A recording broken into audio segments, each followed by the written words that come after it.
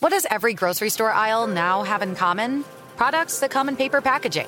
And we don't just mean the obvious ones like cereal boxes and juice cartons. From beauty products to boxed water, there are more opportunities to go papertarian than ever before.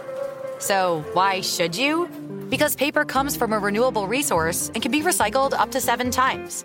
Simply put, it's the smart choice for the environment. And it turns out, the easiest choice for you. Learn more at howlifeunfolds.com/papertarian. Getting ready to take on spring? Make your first move with the reliable performance and power of Steel battery tools. From hedge trimmers and mowers to string trimmers and more, right now you can save $50 on select battery tool sets. Real Steel. Offer valid on select AK system sets through June 16, 2024. See participating retailer for details. It's time to get inside the Giants huddle. Huddle up, huddle up, huddle up. On Giants.com. Here we go. And the Giants mobile Get app. them in there. Let's go. Part of the Giants podcast network. Welcome to the new episode of the Giants Huddle podcast. It's our roundtable of Giants reporters at the halfway point, or whatever close you can get to the halfway point in the 17-game season. I am John Schmelk. Kim Jones in for Tom Rock, who we're going to badmouth today because he is now big-timed us as the national reporter for Newsday. Art Stapleton from The Record and Paul Schwartz in the New York Post. The Giants Huddle podcast is brought to you by PSE&G, energy efficiency for game time and anytime. Visit pse.com/Giants for discounts, rebates, and home energy assessments. Kim, you're here. You're working for FAN. It's good to have you. How are you? I'm delighted to be here. I'm great. Thank you. I don't know if I'm as good as the Giants, but I'm great. Well, I don't know if any of us are as good as the Giants right now, so let's start there. How? Kim, go.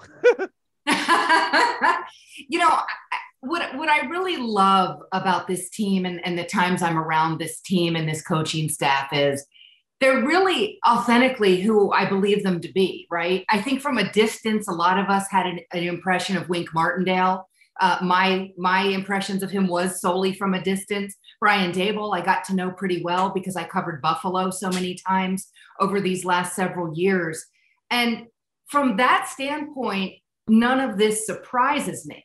Now, the record right now shocks me because we've all become conditioned at this point in the season to see 1 or 2 wins on the Giants ledger, and they've turned it around very quickly, guys, much more quick. I thought the signs of turning it around would be there long before the turnaround. I was wrong about that. It's been in tandem and it's been fantastic. Art? Totally agree with that. Obviously, 2-6 a year ago and now 6-2. But I will say I predicted 6 wins. So until they get number 7, I'm spot on as far as the prediction goes. That's what I'm going to stick to. I do like what Kim said about being genuine. And I do think that this coaching staff, why it's connected to the players, is that in past years, without pointing fingers, a lot of this stuff was said. It was said behind the scenes. It was said into microphones. We're going to be aggressive. We're going to trust our players. We're going to build the system around what we have, not necessarily an ideal as to what we're going to be. And I think I go back to, again, what Saquon Barkley said the first day of the offseason program after they came off the practice field. He said, we've talked about things behind the scenes and in meeting rooms, and then you get out on the practice field and you never see it. He said, we see it. We see what they're talking about. They carried through to week 1 with the 2-point conversion, how the players knew that was the mentality that Daboll said he was going to have. The first big spot for this team to respond, and he put the trust in them to come through. They came through, and I really think it's been a wave since then for this team to kind of back up the trust and that authenticity of what this coaching staff has brought to this team. Paulie Schwartz? No, I just have to say, well, I'm a little confused because you said Tom Rock was supposed to be on here, and now Kim is on here. And so we have talking points to badmouth Tom Rock, right? See, I got confused. I thought that Tom was going to be on here and Art wasn't. And I prepared all these talking points to badmouth Art. I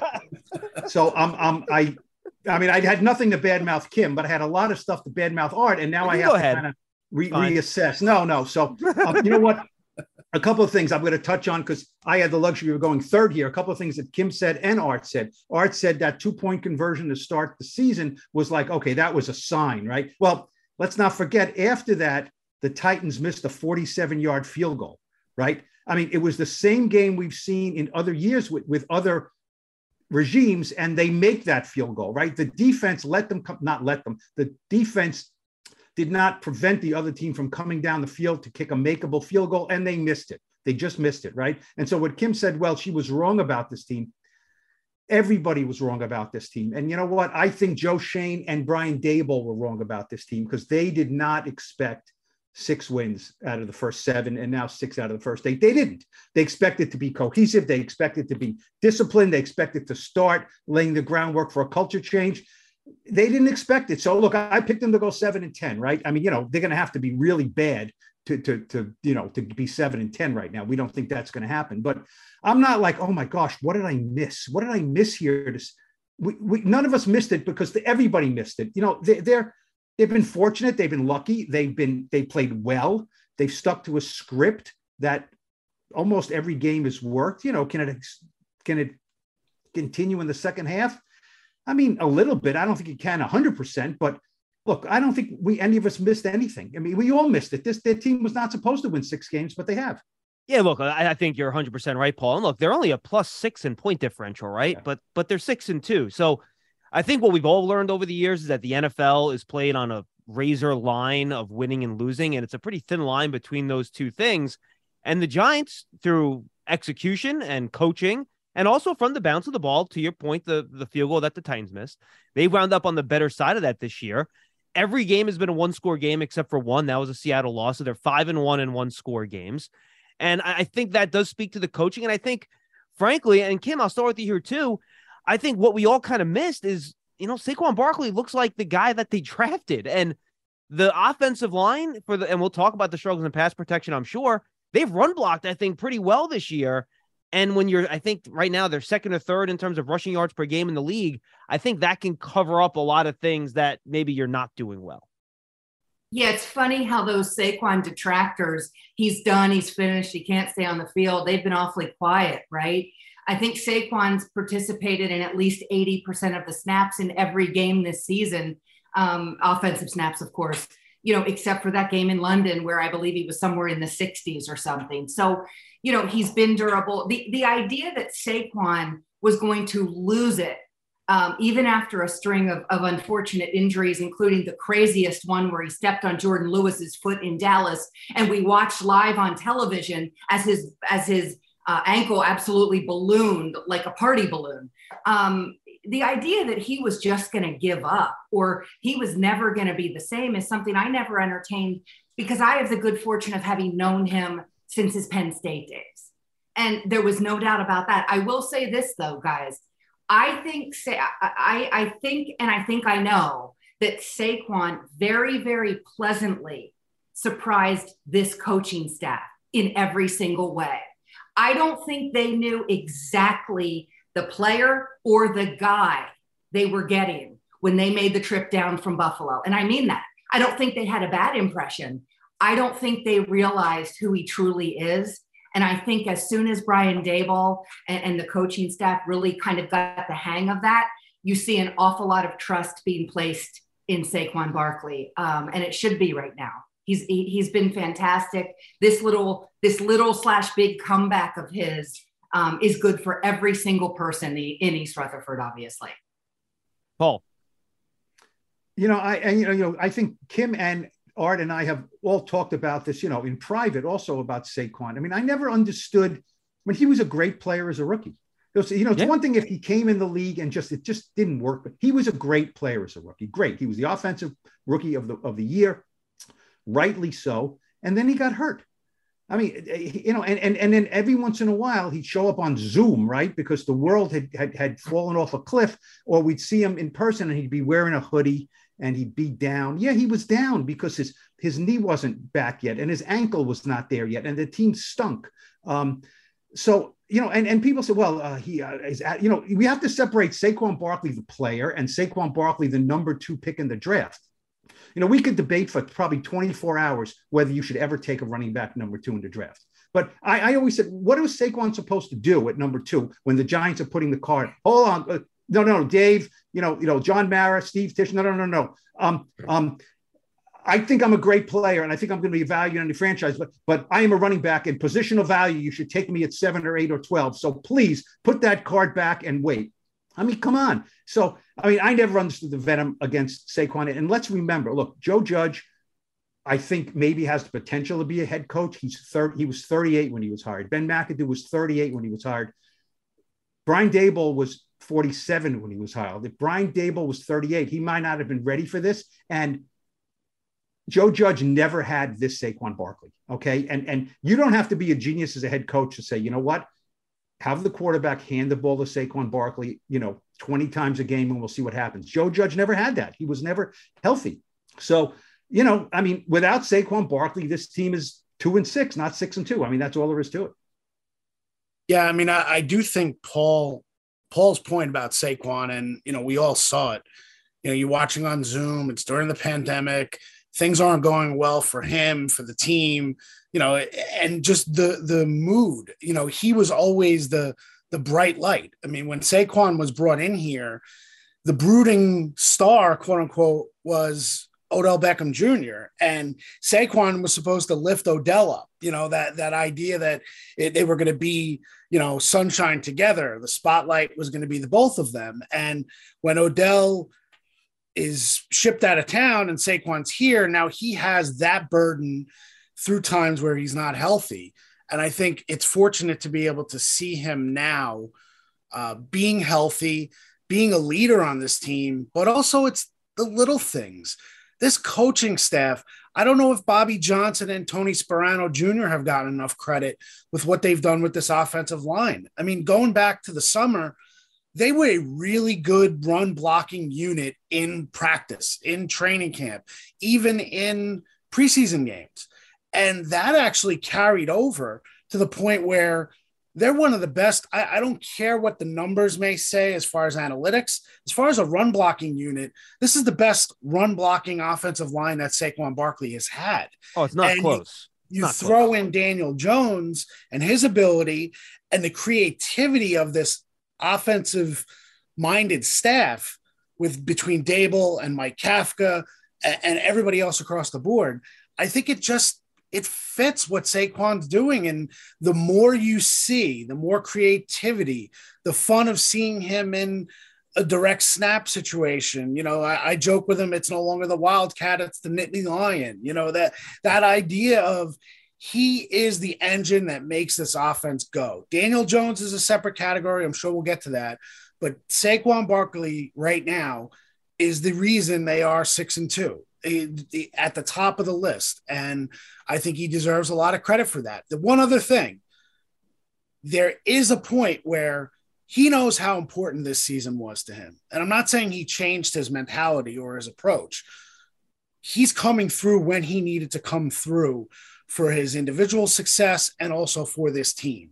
So it was almost like, if this is year 2, year 3, I'm not saying that Saquon didn't play as hard, because he certainly did, but it's coming together at the right time. It's his final year. He's in a contract year. It's a new regime.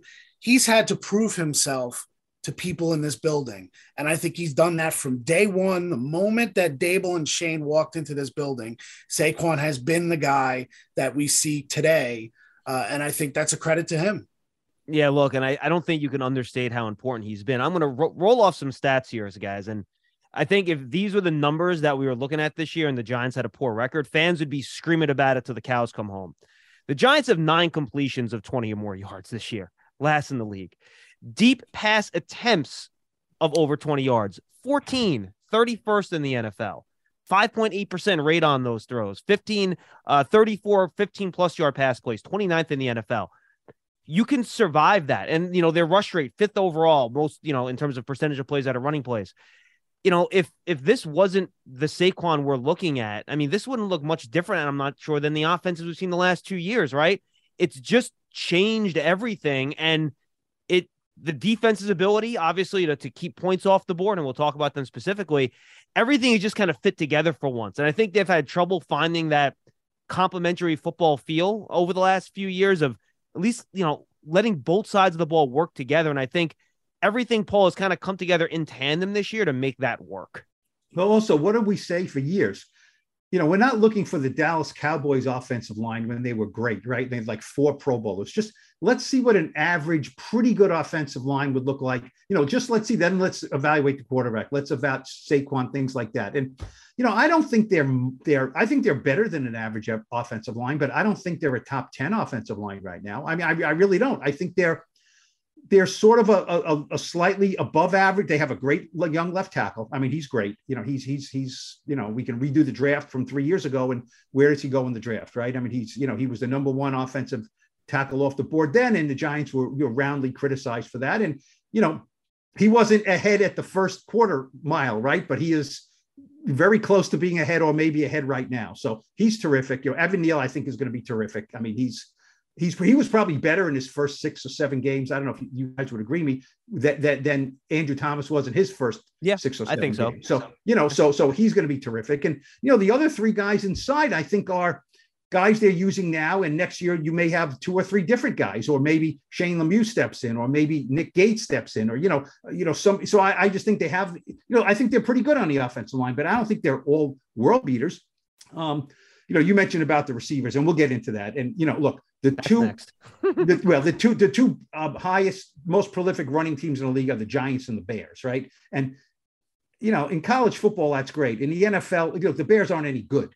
The Bears are selling off players now. So, the Giants are good with the record, but this is a very tenuous situation. They cannot survive with those stats in the second half with what you're saying if they can't get the ball down the field. And, Marcus Johnson is getting 86% of the offensive snaps. It's just not going to work. I mean, Saquon is, last I checked, he is human. So, it has to get better. But look, that's why it's remarkable. And Brian Daboll is the coach of the year in my mind, because 6-2 is, they are being superbly coached on both sides of the ball. Art.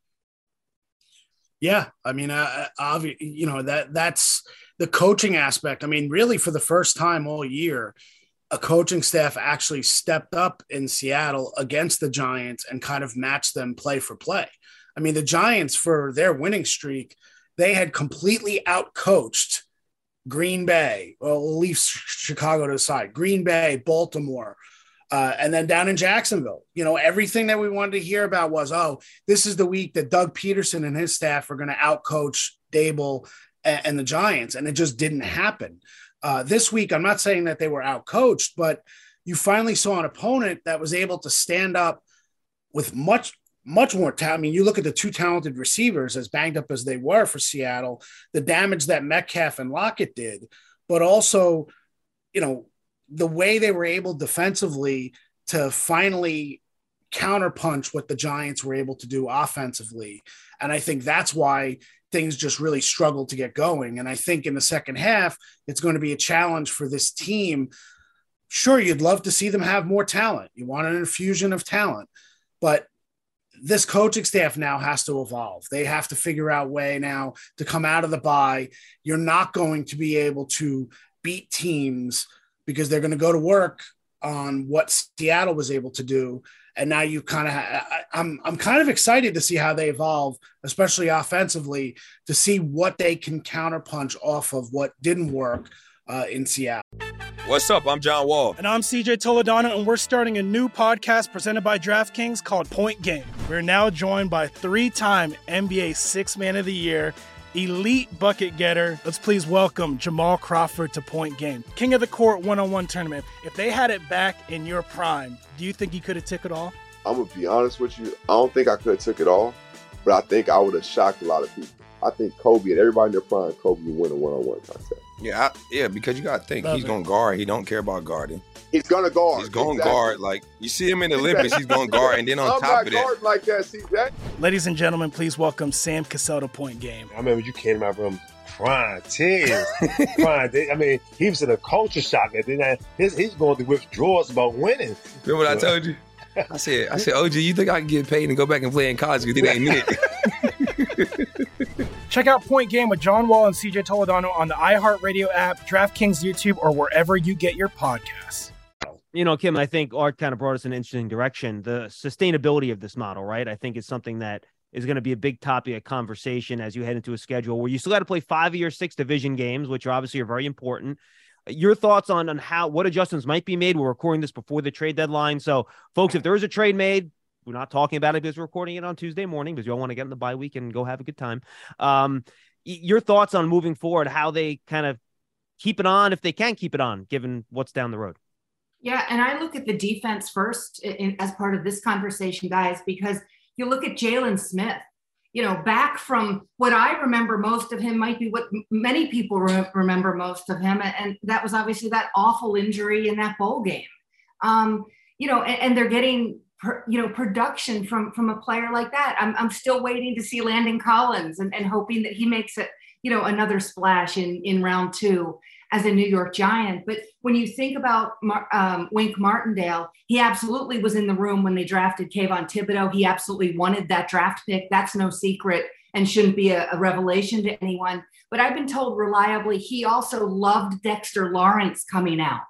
And I think it's not an accident. We're seeing Dexter play what certainly, in my opinion, is his best and most enthusiastic football as a New York Giant. And he's making plays. And, and when you go back to and imagine if James Bradbury could have been kept and it wasn't a numbers game and a dollars game, because I also know for a fact that Wink obviously would have loved having James Bradbury. And I know that sounds like no kidding, but not every player meets every scheme, but he would have, and he would have been a great part of this Wink Martindale defense. And, you look at what Wink has been able to do. And I think it's really set a tone and an aggressive tone for these players. And obviously on defense, that's the goal every time out. But I think that we are seeing players empowered, players know that they can make plays. And perhaps most importantly, guys, this to me is a separate topic unto itself. It certainly doesn't have to be in this regard, but I can't tell you the players. They do include Dexter. They include O'Shane Ximenez. They include Darius Slayton, but it goes beyond that, who've said to me, we can now make mistakes on the practice field and they are corrected on the practice field. It is not a punitive situation.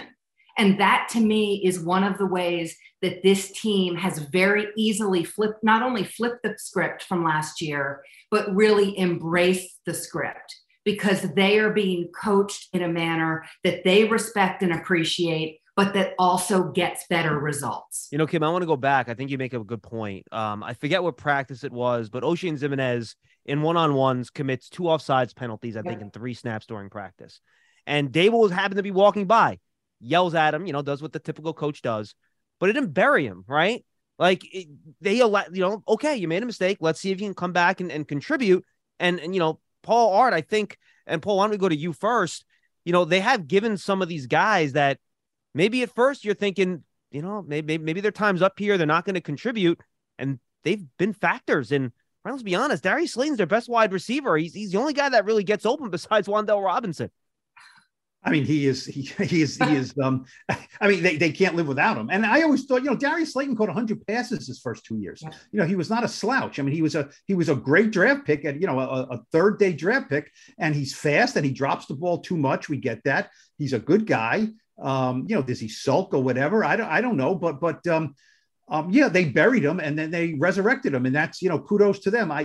First of all, we have to remember one of the first things this new group did when they came in, their first big decisions was, we're not going to give the 5th-year option to Daniel Jones, the quarterback, right? Guaranteeing him, like $22 million for 2023. And we are going to guarantee Dexter, what is it, about $10 million for next year? Sight unseen. So that goes to what Kim said, that Wink likes him, right? Look, it's hard not to like him. I mean, he's a mountain of a man. He's a great guy, but he was not the kind of guy who got a lot of push in the pocket and things like that. This year he is. They changed basically his role in the interior of the defensive line. He bought in. He's getting good coaching. Look, it's a mature coaching staff. I really believe this is essential to the Giants. Is they hired a head coach when he was absolutely ready to be a head coach, not 5 years earlier. Brian Daboll thought he would be a head coach before this. He's been in the league 25 years. He was kind of a bridesmaid a couple of times, right? And got some interviews and he got beaten out by somebody. So I'm sure, he'll say, yeah, I thought I was ready for this job. 3 years ago, this job 5 years ago, but he didn't get it. So he's been waiting and plotting in a good way for this. And he has hit the ground running. He knew exactly what he wanted to do. Two things. He hired a very strong defensive coordinator who could overshadow a younger offensive-minded head coach. He didn't have to do that. And look, his baby is calling the plays. And I thought when he was hired, he will call the plays because that's what these guys do.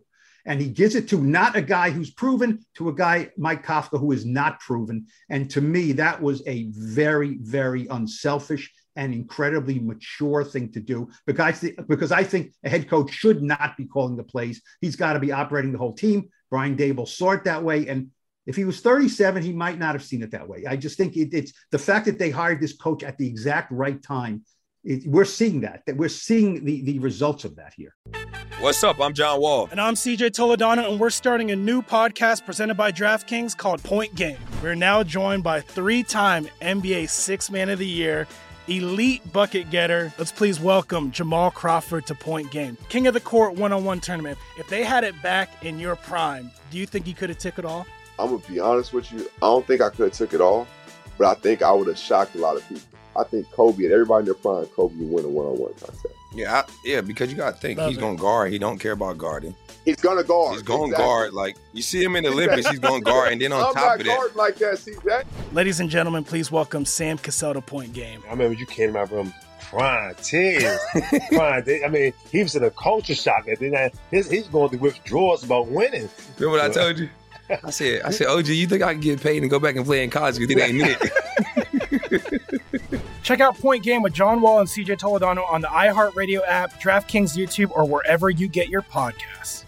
Yeah, I'll throw this out there too, Art, before you go too. I think the one thing that struck me about Brian Daboll is that if you didn't know what the score of the game was and you didn't listen to his words in his post-game press conferences, just by how he looks and talks and sounds, you would have no idea if they won or lost. There is no difference in his demeanor. And he's talked about that. And again, it goes back to, I forget which one you made the point. It's not just what he says, is what he does and the coaching staff does and what the players see. He really does seem like the same guy. Now, we'll see if they lose 4 or 5 straight. If that continues, that's when, the rubber hits the road and it gets really tough. And we'll find out when the adversity hits. But he just always seems to be the same guy. And here's the thing, going back to, we talked about Joe Judge being, probably way too early and not ready for this kind of thing. I think it does come from Belichick and Saban a little bit, the idea of the process versus the results, right? We heard that with Judge. Early on, it was, we don't look at the standings, we focus on our process. Problem was the results never came, and the lack of results overwhelmed the process. Players don't buy in when they don't see results.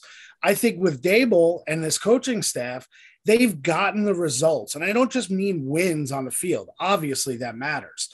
But with players, we talked Dexter Lawrence. Dexter Lawrence said from his first meeting with Wink Martindale, it was he, Leonard Williams, and Wink Martindale. And Wink Martindale said, I am not doing my job if the two of you are not Pro Bowlers by the end of this season. Andre Patterson came here and told Andre Patterson, the defensive line coach, told Dexter Lawrence, I'm moving you to nose guard. You'll still play some 3 technique, but you're playing nose guard, and you will be the best nose guard in the league because I see your hands and I know why this will work. And Dexter Lawrence trusted him. I think a big part of this, and we can go all the way back to Tom Coughlin, when things were struggling post Super Bowl 46, Tom Coughlin's one of his favorite phrases was, we have to play above the X's and O's, right? This coaching staff right now, from an X's and O's perspective, is good. What they've done developing players of different levels of talent is a huge factor here. They've not only taken elite players and made them play elite, Saquon Barkley, let's talk Dexter Lawrence, his first-round pick. They've got that. But they've got a guy like Julian Love, who has made at least 3 plays off the top of my head that have won games this year. They have a Xavier McKinney on the back end. The job of getting Xavier McKinney to go from just another player out there who's talented and happened to go to Alabama to being a leader in this locker room. I mean, you watch Xavier McKinney in this locker room, it's unquestioned who the guy that everyone kind of turns to and looks at. So, I'm sure there are other examples that I'm not thinking of right now. Or how about a guy like Fabian Moreau, who they picked off the scrap heap? He's And covering that's the DK other- Metcalf one-on-one last week. I mean, it's crazy. And that's the other factor. And like Kim mentioned before, Jalen Smith, all of a sudden, Fabian Moreau is making plays. Landon Collins in his first game in forever against Jacksonville. And on that last play, he's right there. Landon Collins made a huge stop on 3rd and 1 earlier in that game that set up the 4th and 1 stop against Jacksonville. So there are guys that they're just kind of working in here. Jihad Ward last year was basically, he was a guy in the scrap heap in Jacksonville. People looked at that and said, oh, well, they're hiring, they're signing a guy from Jacksonville. Look at what Jihad Ward has meant to this team, especially with the injuries to Ojulari and then recently O'Shane Ximines. And then look at O'Shane Ximines. Look at what O'Shane has done. He closed the game against Green Bay in London. So I do think that we can go all around about the idea of the X's and O's of this coaching staff. And we always talk about developing players. They are developing players who are not the most talented players on the roster. It's one thing to come in and say, we need to get the most out of Saquon Barkley. It's another thing to come in here and say, we need to turn Julian Love from a player who is essentially a special teamer and, the duct tape guy because we just stick him wherever something's broken. Julian Love is a big time player on this team right now. And, he's playing himself into the idea that he can get a contract extension to be a part of this Giants team going forward. I think they deserve a lot of credit. The players deserve the credit too, but that's what they've done here in the first 8 games of the season. You want to add up to that, Kim? I wanted to add a little anecdote about Brian Daboll. He's so cool as a cucumber as Giants head coach. And I certainly understand there's a difference when you ascend from offensive coordinator, as he did in Buffalo, to being a head coach of the New York Giants. But there's a fire that burns in him. And I believe it was last season. One of the teams was definitely Seattle. And in my mind, the other team was either Pittsburgh or the Chargers. Both games were at Orchard Park. And Brian Daboll started 5 wide. And I remember asking him about that either after the game or in his subsequent Zoom, a day after the game about that, because I thought it was sending a clear message. We might be Buffalo. We might be up here in the cold, days of Buffalo impending winters, but we can fly with any of you. And he had a team and an offense that could. And he wasn't afraid to show that. And I told him one time, I said on the air, I called it the Daboll flex. And he smiled. He didn't give me anything audible that I could use, but he absolutely smiled. This is a guy who takes great pride in what he does, has waited a while. He could have been a coach, including perhaps of the Chargers, had things gone differently. And he could have been on that West Coast a year earlier or so. But the Bills kept winning in the playoffs. And sometimes, as we know, coordinators, quote unquote, pay the price for that. Yeah. I think Brian Daboll would tell you he's in the absolute perfect spot for him to be in. And nothing he does will surprise me. And I say that with optimism that he's going to have a very successful tenure. And I mean that. He cares deeply about his players. He makes sure they know that. He also gets on them, as we've all seen, on the sidelines in particular, and even at practice, but practice is practice. We've certainly seen it on game day. But he's invested an awful lot in this. He's going to be very, very successful. And I know it's easy to say that now, but I've thought that for a long time about Daboll. All right, we got 10 minutes. We got 2 topics. We haven't talked about Daniel Jones. I think we've mentioned his name once as a runner, which is kind of amazing. So either any of you can jump in. How do you view what he's done so far this year? I think he's done what they've asked him, but he hasn't had to do a lot just because of what's going on around him. So jump in. Daniel Jones thoughts here with 9 games left in the schedule. I see a better quarterback right now, and I'm not just talking statistically. I just see a better quarterback, a better coached quarterback, an offense that he has seemed to take to, obviously.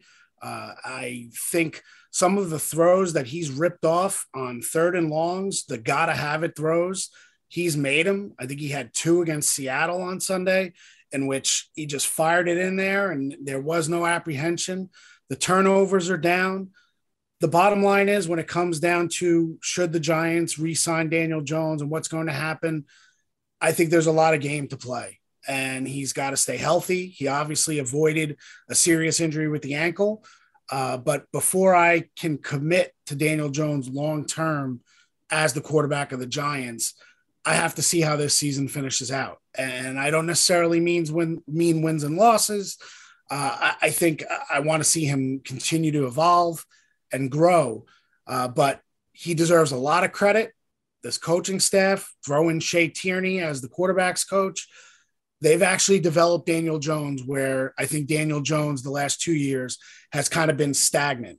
I think Jones developed under Pat Shurmur and that former coaching staff, and then just went stagnant completely with Joe Judge, Jason Garrett, and everybody else. I think this year you've seen a different Daniel Jones. And if you're the Giants, I think part of you is kicking yourself, like John Mara said in the offseason. How much do we do to screw up this guy and not advance him to the point where making a decision on his future would be a lot easier than I think right now. It's still a little bit more complicated. Kim or Paul? Yeah, I'm not afraid to say I don't know. It's you should know about Daniel Jones, but I can't. Kim mentioned, Kim knew Daboll, more, earlier than I did, certainly. She mentioned the Daboll flex, right? This is not what Brian Daboll wants to do. He doesn't want to be the leading rushing team in the league. He doesn't want to have 2 tight ends out there or 3 tight ends out there. He doesn't want to have Nick Gates reporting as eligible as often as he does. He just doesn't want to do that. He doesn't. That's not his vision of the offense. And we all know why he's doing it. And he's not doing it because he doesn't think Daniel Jones is any good. So what I don't, he's doing it because they have Saquon. They have no wide receivers. I mean, look, if we would have sat here 2 months ago and I said, okay, I know what's going to happen, that Kenny Golladay is going to have 2 catches for 22 yards. Kadarius Toney's not going to have 1 receiving yard, and they're going to be 6-2. You'd say, okay, turn off his microphone, get him off Zoom, and you got to put him in the loony bin. And so, we get why this is happening, but I still want to do that, by the way, but that's okay. That's fine. Turn off the Zoom. Go ahead. You got the power. Turn it off. That's all. I don't think people, I'll go about my day and your listeners might be a little happier, I don't know. I'm not afraid to say, I don't know what Brian Daboll and Joe Schoen are thinking here. I think they respect Daniel Jones.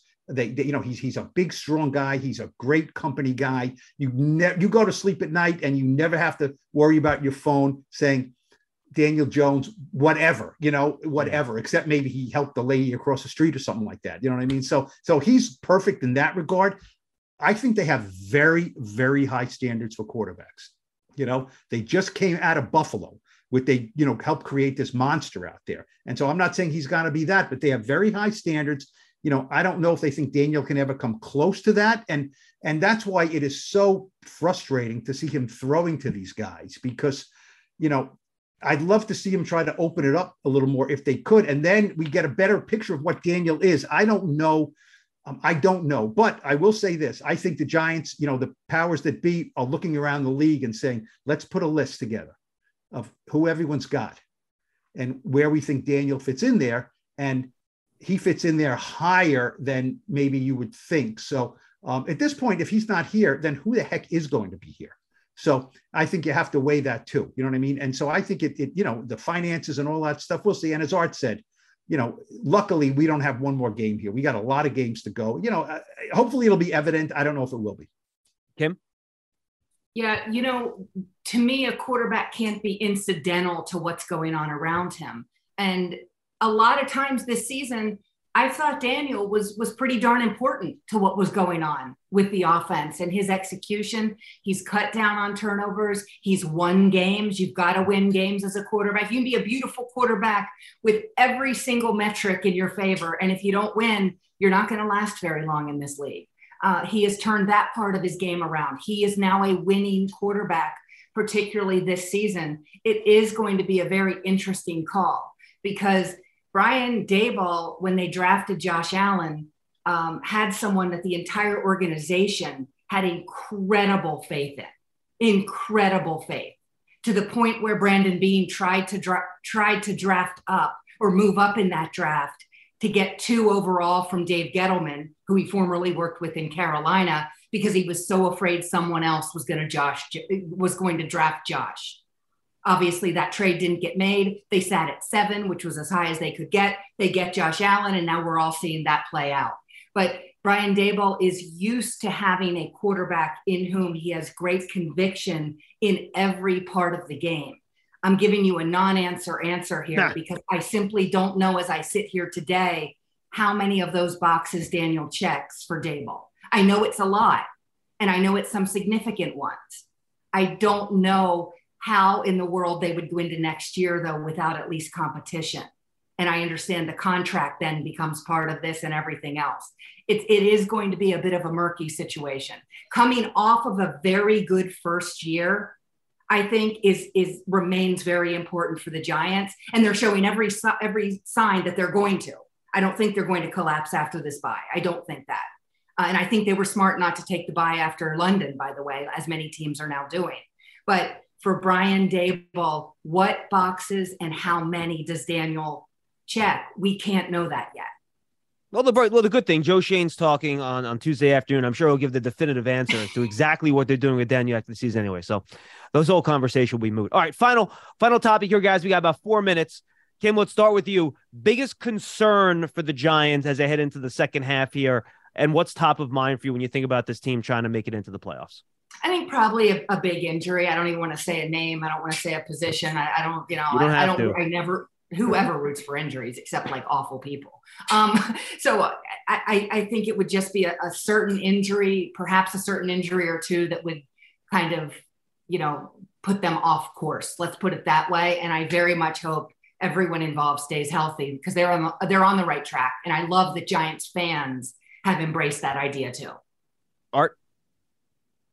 Yeah, the injury certainly is one to look at. I mean, we've seen seasons derailed here with big time injuries. I'll say the weapons offensively at receiver would concern me over the course of the season because I think teams are going to start attacking the Giants that the way Seattle did, and some teams will have the personnel to do it, and some teams won't. Going against Houston and Detroit, I don't necessarily know if anything they do is going to prevent this rushing attack. But when you get into games against Dallas and Philly, and those are games that you need to your entire offense needs to rise up. And again, like you said, John, we're recording this before the trade deadline. I don't anticipate a big move at receiver. If that comes, then maybe I'll revisit it. But you're not getting Sterling Shepard back this year as receiver. You've already cut ties with Kadarius Toney. I'm not sure how much you can expect from Kenny Golladay. So I don't see that help coming at wide receiver. And I think, like Paul said, is a great point. This isn't the offense that Brian Daboll would like to run, but I think this is the offense that is going to be for the remainder of this season because of the personnel. And because of that, I think that'll catch up to them against the elite teams that are remaining on their schedule, specifically the Cowboys and Eagles. You got to score with those teams. And I don't know if the Giants can score with those teams playing the way they're forced to play. Paul? I think the defense is going to hang in. You know what I mean? They're not, they have some deficiencies, but with Wink, Wink said against Jacksonville, that was the most situational football he's ever called in one game ever, which is incredible. So literally almost every snap, he is, okay, this package, that package, he's in, he's out. He can't just throw guys out there and say, okay, just go get them, guys. And maybe if Ojulari comes back and is a better player, and is healthy, he can do a little more of that. But, I think I trust him to mix and match enough with what they have on every level. Not loving the inside linebackers that much, but, they can figure it out. They don't play a bunch of powerhouses. Saquon is Saquon. I think, as Art said, it's passing the football. They can't be a team that look, Daniel Bellinger's not there for the foreseeable future with that eye injury. That, sucks the guts out of the tight end position. It's passing the football. It's easy to say, make these guys play above the X's and O's, but these are just guys that quite frankly, some of them are really not NFL players, or they're marginal NFL players. And, Kenny Golladay is going to come back healthy. I mean, he looked darn near shot this spring and summer. So, if he contributes something, that's great, but, he'll be gone by the end of this year, not for next year. So it's I don't see how they can figure out a way to be dynamic in any way, shape or form throwing the football. And I know as it gets colder and sloppier, you want to run the ball more, but how much more can they run the ball? So it's going to be a real, head scratcher for this coaching staff to figure out a way to get the ball down the field with what they have. Yeah, and I'll close with this. I think they've been very good situationally this year on both sides of the ball. They've even converted some 3rd and 9 pluses the last couple of weeks that really have led to touchdowns with this wide receiver core that, they really shouldn't be doing that, but they have. Wink's been so good in the red zone and certain 3rd down opportunities, and they don't really reflect the yardage you're giving up. I wonder if that dichotomy can continue on both sides. We'll see.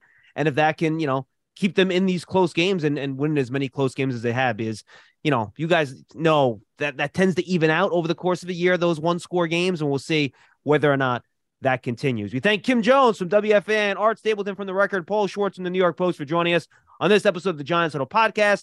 Don't forget, folks, don't miss out. Giant game second half of the year. Go to giants.com/tickets to find your game this season, secure your seat, and download the Giants TV app, the official Giants streaming app for Big Blue fans on Amazon Fire TV, Giants mobile app, Apple TV, and Roku. It is free. For the group, I'm John Schmelk. Thanks for being with us in the Giants Huddle podcast.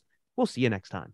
Open a limited-time 11-month certificate at Kemba Financial Credit Union. At 5.25% APY, it's more than triple the national average, plus it's a safe and secure way to grow your money. Visit your local branch or kemba.org/cb for details. Offer expires May 31st, 2024. APY equals annual percentage yield. Restrictions apply. $500 minimum and $250,000 maximum deposit. Advantage status required. Comparison based on bank rate average. Federally insured by NCUA. What's up, y'all? Janice Torres here. And I'm Austin Hankwitz. We're the hosts of Mind the Business, Small Business Success Stories, a podcast presented by iHeartRadio's Ruby Studios and Intuit QuickBooks. Join us as we speak with small business owners about the tools they use to turn their ideas into success. From finding that initial spark of entrepreneurship to organizing payments and invoices, we've got you covered. So follow and listen to Mind the Business, Small Business Success Stories on the iHeartRadio app or wherever you get your podcasts.